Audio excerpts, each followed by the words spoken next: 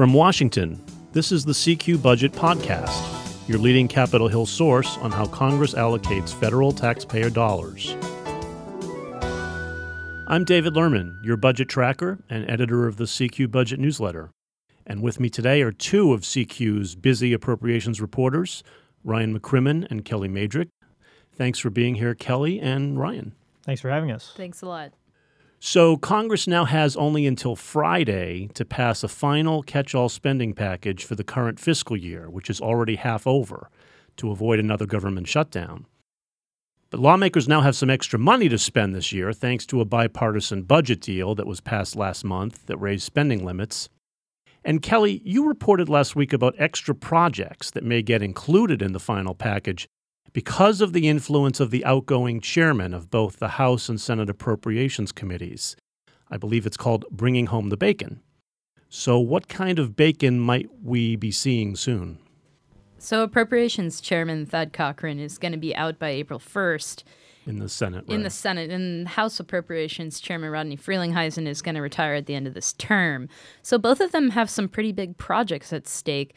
Frelinghuysen is certainly looking very closely at the Gateway project. That's a major project in the Northeast Corridor to replace the Hudson River tunnels, which were damaged in Superstorm Sandy. But, you know, this has become kind of a hot-button issue at the last minute because President Donald Trump reportedly has threatened either to veto it or that he doesn't favor the project. And for Frelinghuysen, that would be a major win for his district, given that 77% of commuters in his district drive by car alone. So if people come out of those Hudson tunnels and onto the road, that's a traffic nightmare.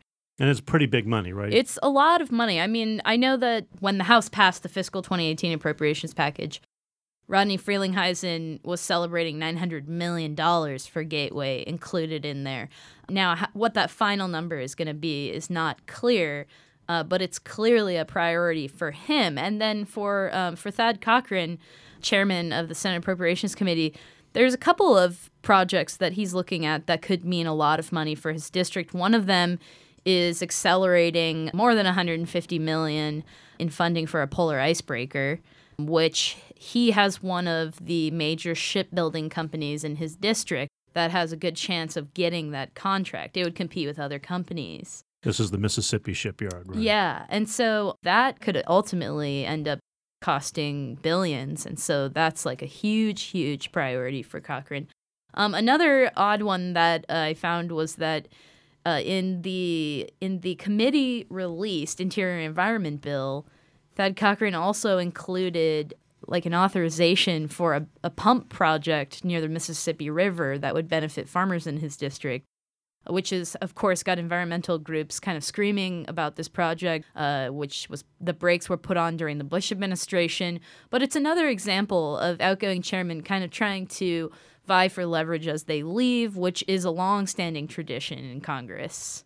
Yeah, so how do those projects compare with the bacon that's brought home by previous committee chairmen? I mean, obviously, Congress used to have a funding mechanism known as earmarks, which allowed lawmakers to insert money into spending bills for their pet projects with little real scrutiny. But earmarks have been banned now since 2011, right? It's not allowed to geographically designate a project, but there are still projects that get funded in these bills that end up being geographically designated, right? And so in the past, it was much easier for chairmen like Robert Byrd. He called himself the big daddy of earmarks. It was very easy to see on his outgoing omnibus, the fiscal 2009 year, he got $362 million worth of earmarks that were actually with his name attached in the spending bill. So it was easier for the public to see how these chairmen were able to bring back home money for their district. Now, because a lot of things go through grant funding and stuff like that, it's harder to track. But it's undeniable that these chairmen are definitely vying for major projects that would bring a lot of money and potentially a lot of jobs into their district. So we'll see how well the chairmen do as the omnibus spending package makes its way through the House and Senate this week. But even with the deadline crunch to keep the government open, spending isn't the only thing on the minds of many Republicans. There's been some talk of another round of tax cuts. Ryan, what exactly do they have in mind? Yeah, so this sort of started out as seemingly a joke from Trump at this meeting of Republican senators and congressmen, where he basically was sort of ribbing the top tax writers about, diving right back into the tax debate after they had just enacted this, their signature legislation, the new tax code overhaul. And he basically made the same remark at another White House event with Kevin Brady, who's the chairman of the Ways and Means Committee, the tax writing panel in the House.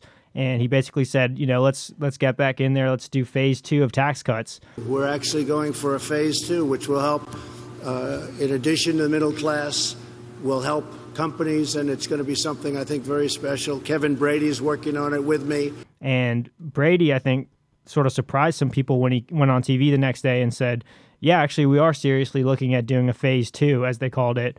We're going to build off the momentum of the first tax cuts. We think we can do more. We think we can do more to help families stretch their budget. What this could involve is basically extending some of the individual tax breaks, which under the first iteration of the tax overhaul were set to expire at the end of 2025. That's something that a lot of Democrats like to point out, was that the corporate tax breaks in the Republicans' tax plan were permanent, whereas some of the reductions for individual taxpayers were set to expire. If they somehow bring this up for a vote, some sort of package centered on extending the individual tax breaks, that could put some Democrats in a tricky spot. Do they vote in favor of making permanent one of the pieces of the Republicans' tax law, or are they taking a gamble and voting against tax breaks for average families? So it's sort of interesting whether this will actually happen. It seems unlikely at this point, but Republicans are talking about it now seriously, so it's something to watch. And maybe it's not too surprising that Republicans would want to push for more tax cuts as they campaign for re-election this fall. But is there room in the budget to accommodate that? How do they expect to finance it? Well, that's sort of the trillion-dollar question. I mean, they, like you said, this is sort of something that they may be talking about just to keep the positive headlines about tax reform. This is sort of their big victory so far of their first year in office, and they certainly have been touting it a lot on the campaign trail. Whether they can sort of afford to cut taxes even farther. Remember, the first tax overhaul is projected to add more than $1 trillion to the deficit over the next 10 years.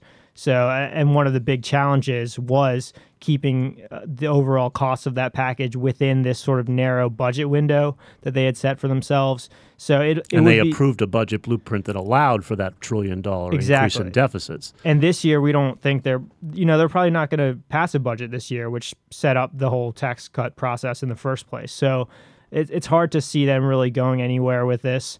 But it's something they're certainly going to talk about at least. There's some other things that they'd probably like to address that besides extending the individual tax cuts that they weren't able to get to the first time because of those budget limitations. But it's probably not going to be coming forward to the House floor or anything like that anytime soon. Maybe they'll take a crack at this like during the lame duck session or something like that. But it doesn't seem like there's a lot of energy to sort of dive back into taxes after what was a really difficult process in the first place.